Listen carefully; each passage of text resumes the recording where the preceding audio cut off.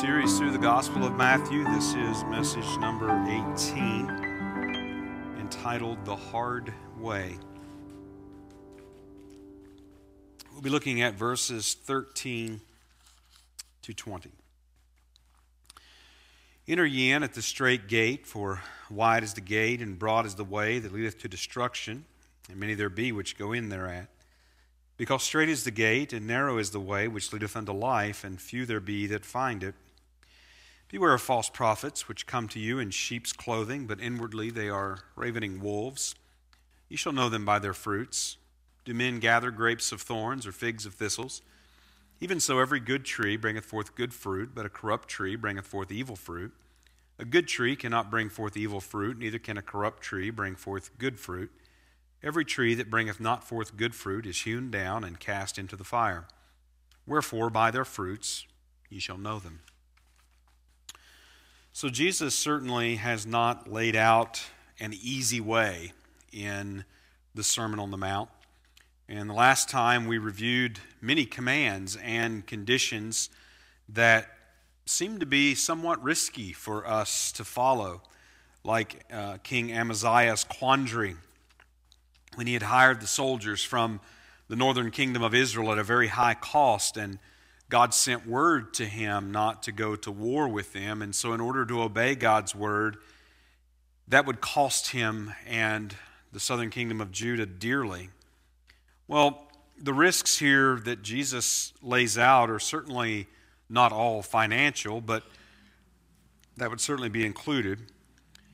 And when we think of Jesus' command not to pursue the accumulation of wealth on the earth, and again, these things can seem somewhat risky. Well, into this risk comes this command at the beginning of chapter 7, and this encouragement to pray and to ask our Heavenly Father for the things that we need.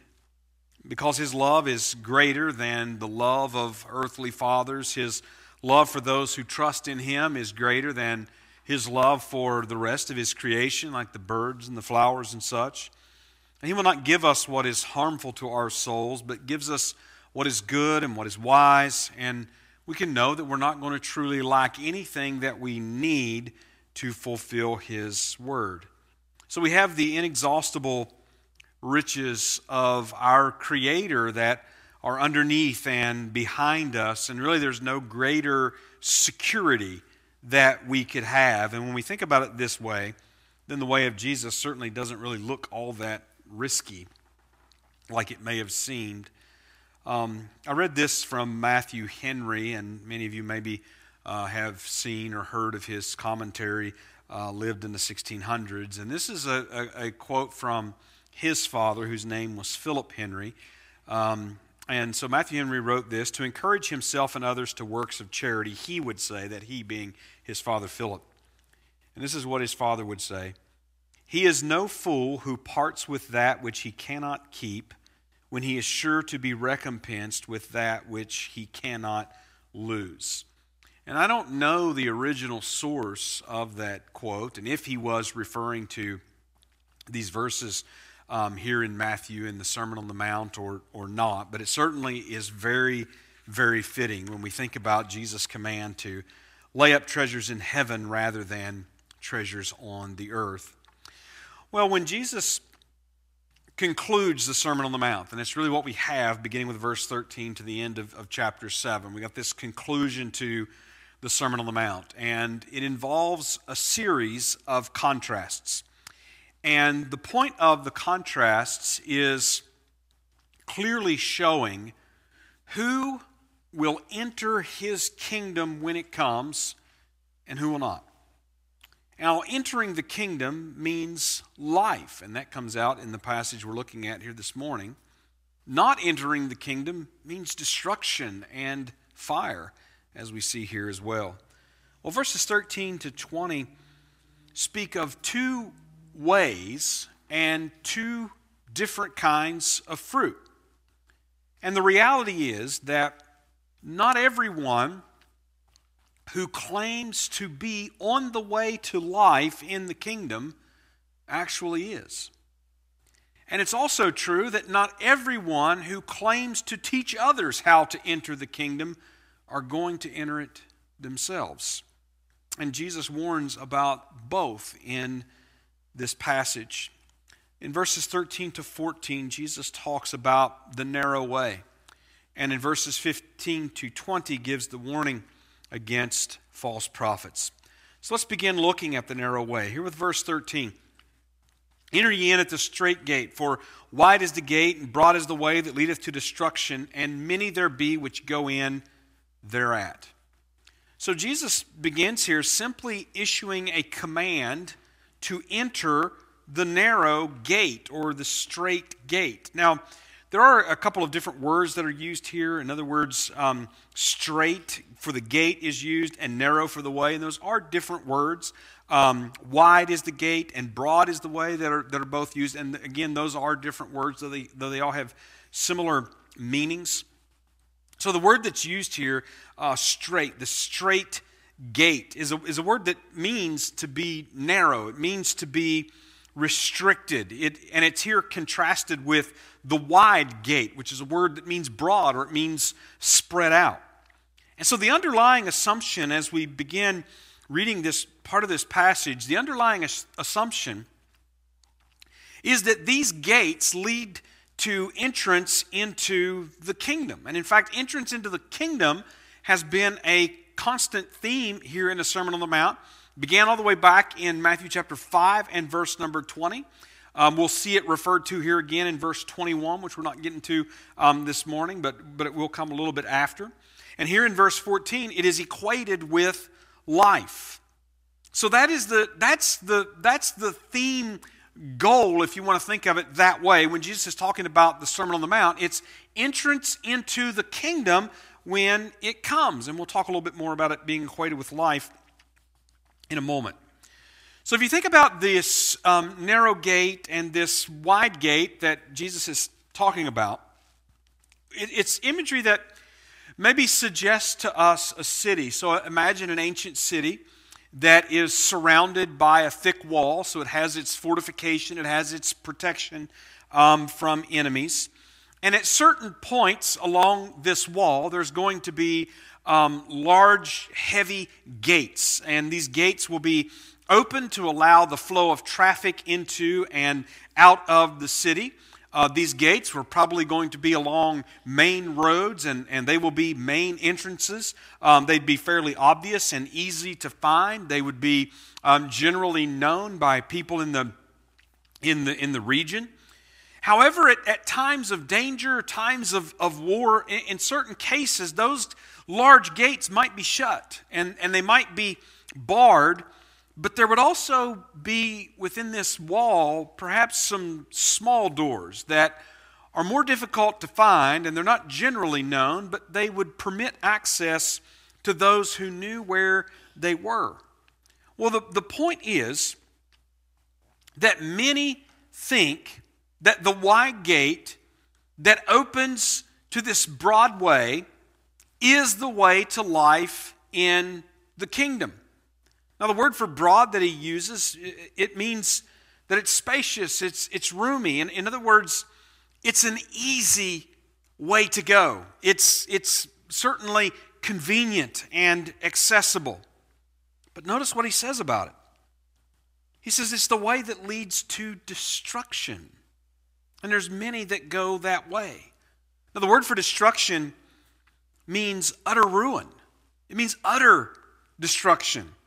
And here he's referring to the condemnation of being shut out of the kingdom, which is later equated to being cut down and thrown into the fire in verse 19 that we'll get to in a few moments.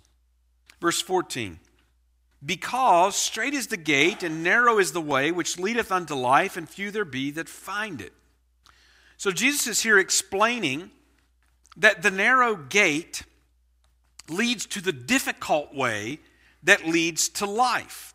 So again, you do have some different words here. Strait is a word that has the idea of narrow or confined. And this word for narrow is actually a word that generally when it's used to describe space, it would refer to something being very tight and very cramped, but it's also a word that, when used more figuratively, refers to afflictions or to troubles or to suffering, tribulation.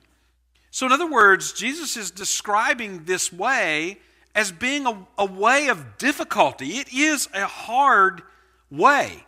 And Jesus highlights three different types of difficulty in this Sermon on the Mount. So he refers to persecutions. So think about Matthew chapter 5 and verse 4. Blessed are they that mourn, for they shall be comforted. Verses 10 to 12. Blessed are they which are persecuted for righteousness' sake, for theirs is the kingdom of heaven. Blessed are you when men shall revile you and persecute you, and shall say all manner of evil against you falsely for my sake. Rejoice and be exceeding glad, for great is your reward in heaven. For so persecuted they the prophets which were before you. So one of the difficulties that Jesus has highlighted as he has been giving his law here in this, what we know as the Sermon on the Mount, is that we're going to face these kinds of persecutions in this present age. And another type of difficulty that we are going to encounter will be the sort of difficulties that come with those interpersonal relationships and our opponents or our enemies, if you will. Matthew chapter 5, verses 39 to 44. But I say unto you that you resist not evil, but whosoever shall smite thee on thy right cheek, turn to him the other also. And if any man will sue thee at the law and take away thy coat, let him have thy cloak also. And whosoever shall compel thee to go a mile, go with him twain. Give to him that asketh thee, and from him that would borrow of thee turn not thou away. Ye have heard that it hath been said, Thou shalt love thy neighbor and hate thine enemy. But I say unto you, love your enemies, bless them that curse you, do good to them that hate you, and pray for them which despitefully use you and persecute you. Adversaries. And then another type of difficulty along this way that has been brought out in this Sermon on the Mount will be the last part of chapter 6 and what we might just call the worries of life. Matthew chapter 6, verse 25, Therefore I say unto you, take no thought for your life, what ye shall eat or what ye shall drink, nor yet for your body what ye shall put on. Is not the life more than meat, and the body than raiment? So aside from facing persecutions against us for the sake of Christ and for the sake of righteousness, aside from facing opponents, people that have set themselves against us, have made themselves adversaries to us for whatever reason that make things difficult for us, and aside from that, we also have the worries of life. What are we going to eat? Or what are we going to wear? What are we going to drink? How are we going to live? How are we going to take care of all of these needs, the necessities of life? We've got all of these difficulties that Jesus has outlined in this very sermon. And now he says here that you must enter into that straight gate, that narrow gate, because the way is difficult that leads unto life, and there's few that find it. So even though Jesus has certainly given us warning about a number of difficulties in this present age, of which we'll see another in just a few moments. Even though he's given us warning about a number of these difficulties, he says here, but you need to enter into that gate, because that's the way that leads to life. Now life, when he speaks of leading to life, he's talking about eternal life, everlasting life in the kingdom of Christ. So from very early on in the Old Testament, eternal life in the kingdom is that future reward, that future goal. So if you think about all the way back to Genesis chapter number 13 and verse number 15, that there God promised Abraham that the nation from him would have the land promised to him for an everlasting possession. We can think about Job chapter 19, verses 25 to 27, where Job envisions seeing his Redeemer on the earth in the resurrection. After his body is gone to the grave, Job is talking about. So clearly from very early on in the Old Testament, the concept of life is an everlasting and indestructible life in the kingdom of God on this earth. Well, clearly, Jesus is speaking of life in this concept of the Old Testament as he equates it here in the Sermon on the Mount with entering into that kingdom and the idea of future reward and future blessings. Now, the picture of life in the future kingdom may be clarified somewhat in the New Testament, but certainly is never altered from what we are presented with in the Old Testament. And Jesus is not certainly saying anything to change that here. So clearly, Jesus is saying that there is one way that leads to life, and other ways lead only to destruction, no matter how appealing it may seem. And then we come to another difficulty, and that of the presence of false prophets, beginning with verse number 15. Beware of false prophets, which come to you in sheep's clothing, but inwardly they are ravening wolves. So Jesus warns here to pay attention. This word beware, pay attention. Discern false prophets. And the word in the Greek there would be a pseudo-prophet. It's a pretender. It's one who claims to receive messages from God. One who claims to speak for God. One who claims to teach and direct others on how to live and how to inherit eternal life. They tend to look good.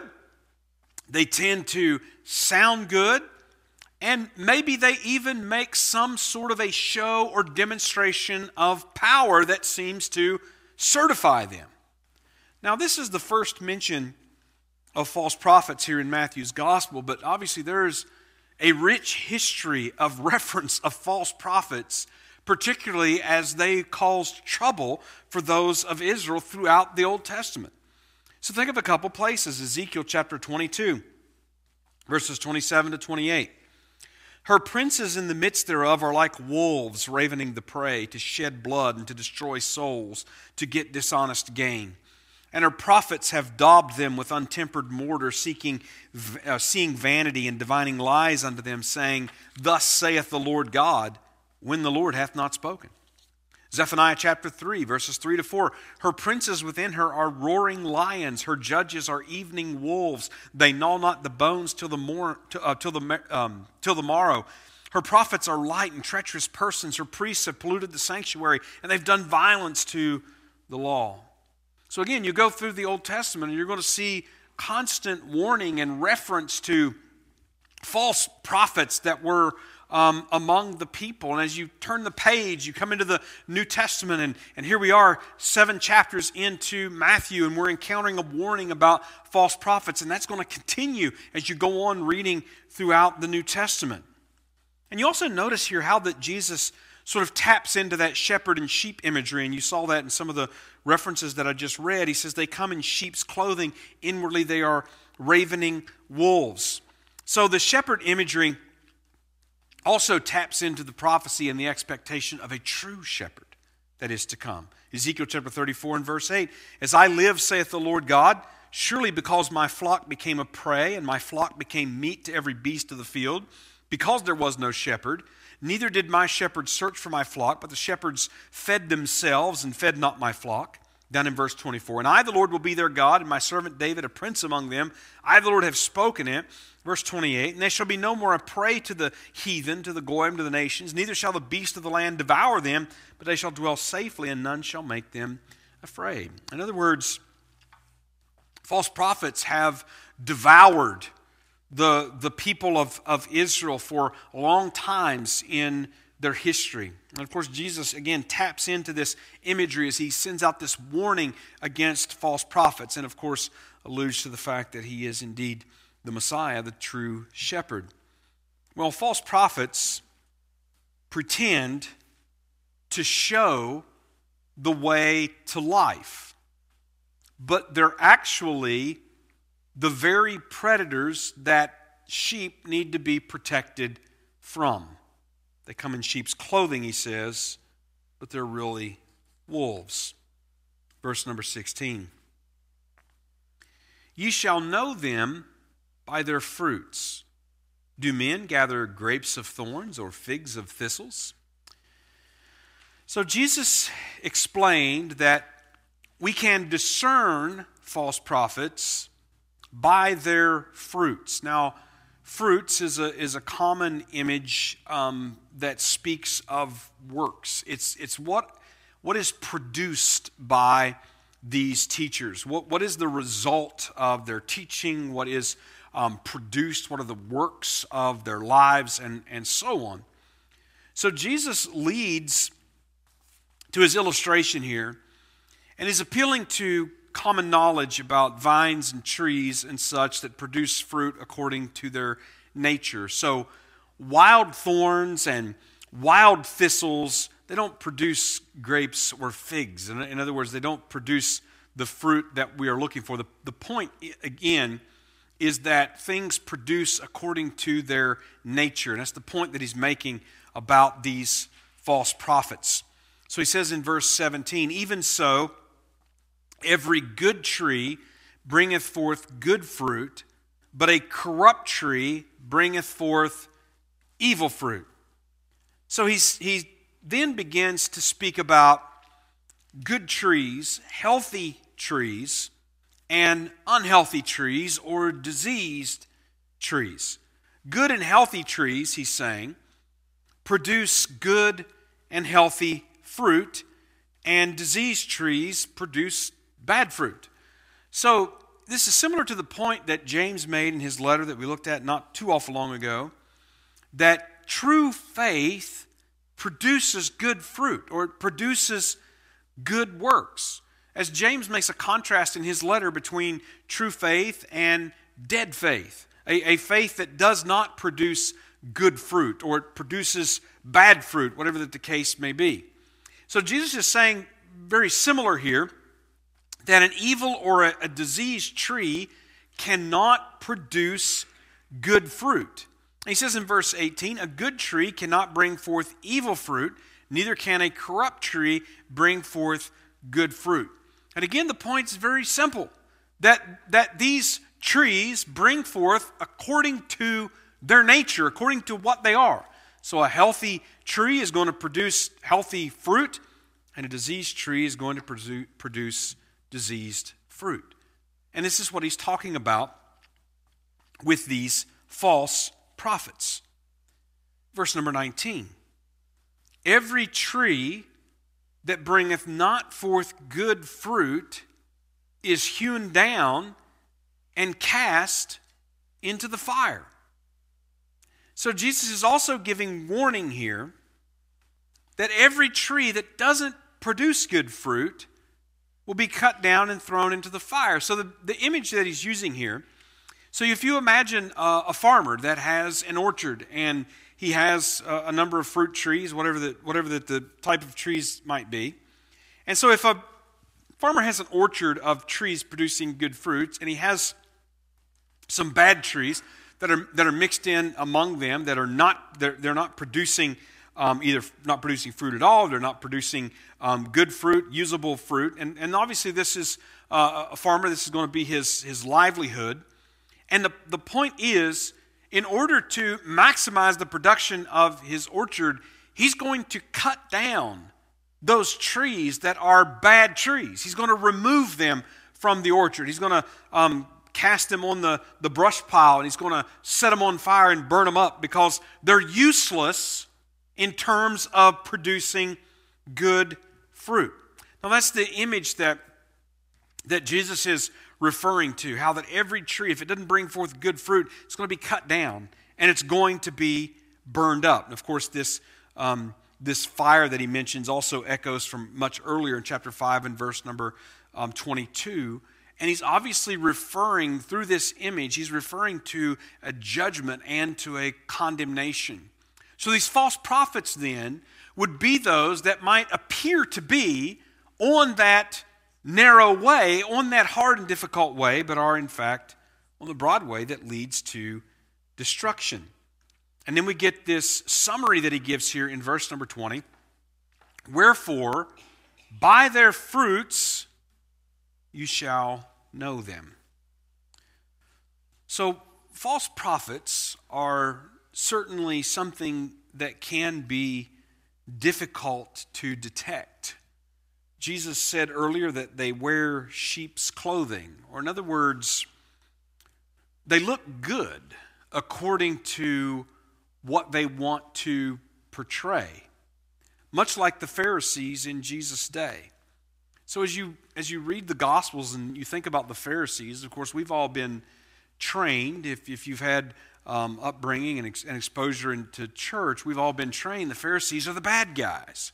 And we immediately think that. We see a mention of a Pharisee and we think of them as the bad guys. But they really weren't viewed that way in that first century culture. They were looked on as being really the standard.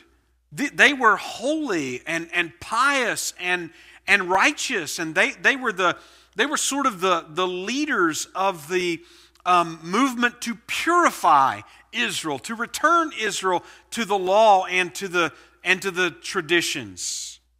They were held in high esteem by the people. I mean, even Jesus' disciples at times obviously were quite uncomfortable that Jesus has offended them by the things that he said. Well, the Pharisees in Jesus' day were actually these false prophets and teachers. They were actually wolves in sheep's clothing. And so as you read the gospel accounts very carefully and you see what Jesus had to say to them, you realize he actually exposes their righteousness as being fraudulent. And Matthew chapter 23 stands as one of the sternest condemnations and rebukes that we have in all of the New Testament, where he rebuked the Pharisees and exposed their sins in many different ways. Their righteousness was fraudulent. Well, the people were fooled by them. People were misled by them. They were deceived by them. Well, Jesus says here that we can know false prophets by their fruits. Well, obviously, on the one hand, then, the fruits would relate to what they're saying and to what they are teaching. Are they truly teaching according to the Word of God?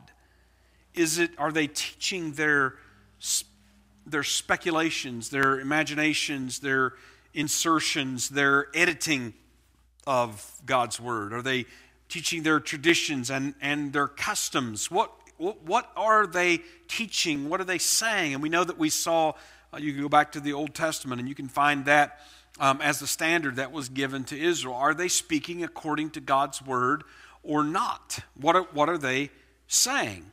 Well, obviously we can know them by the fruits. In other words, what they're saying and what they are teaching, which we should be comparing to the Word of God. Now, one of the difficulties when it comes to false prophets can also be our personal knowledge of them.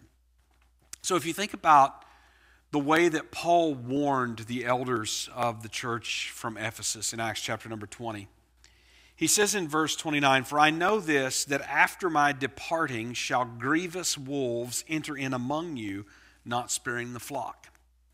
So on the one hand, false prophets are out there. They're out there, and they're trying to get in. They're trying to get in and to spoil the flock. So that's obviously one area of false prophets we have to be concerned about.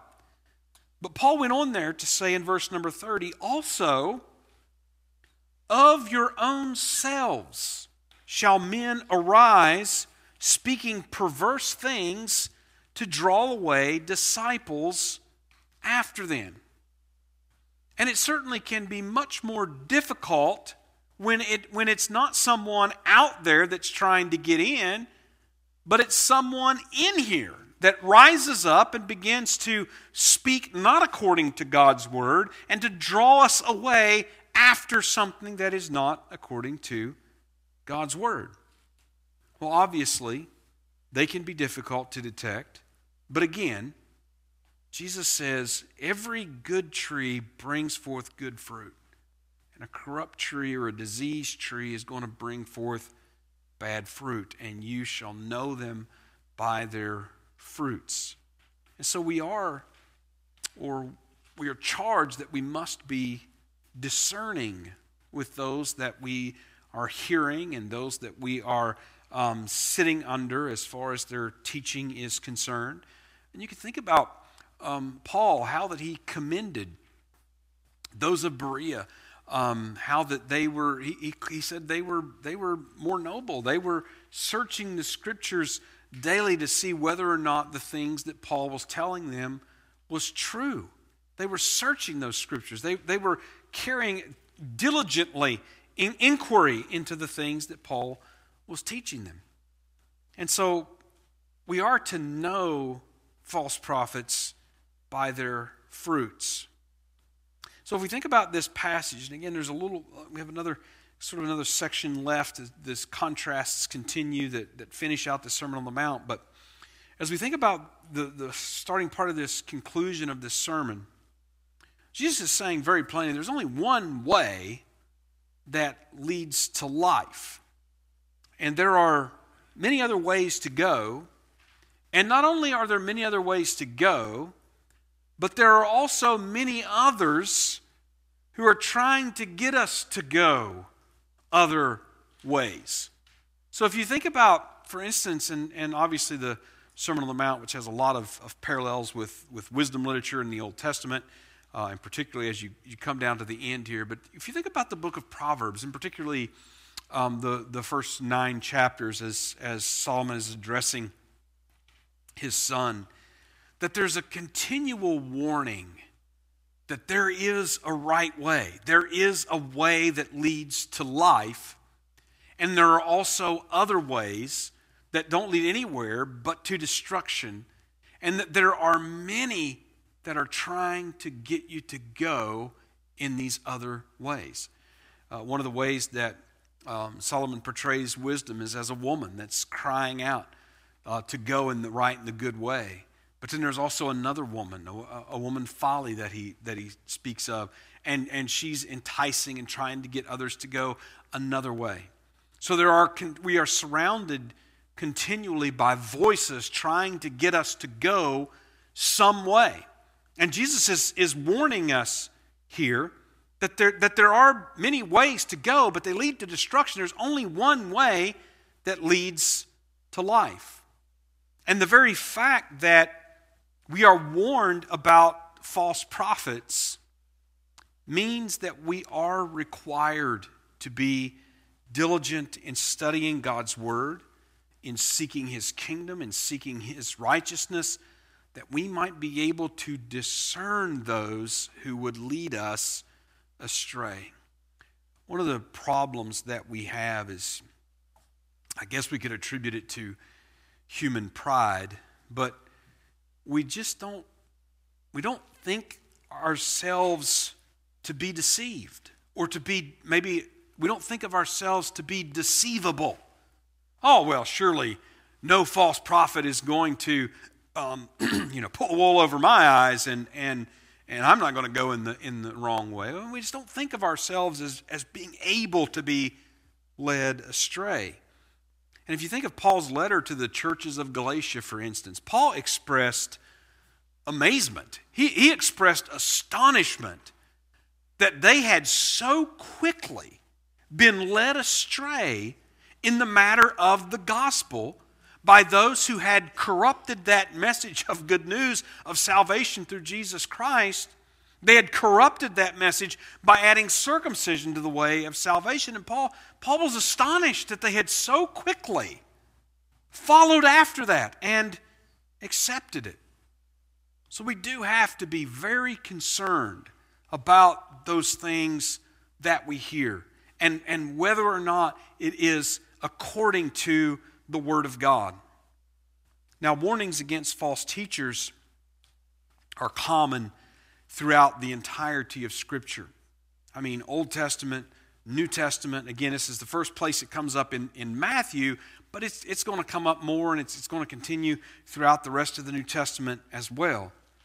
And the fact that there are so many warnings repeatedly of false teachers and those that would lead us astray and lead us into error tells us that there's just a seemingly endless supply of people who would try to persuade us to believe one thing or another, or to go one way or another that is not according to the Word of God. And so Jesus used that word beware. We might say be on guard.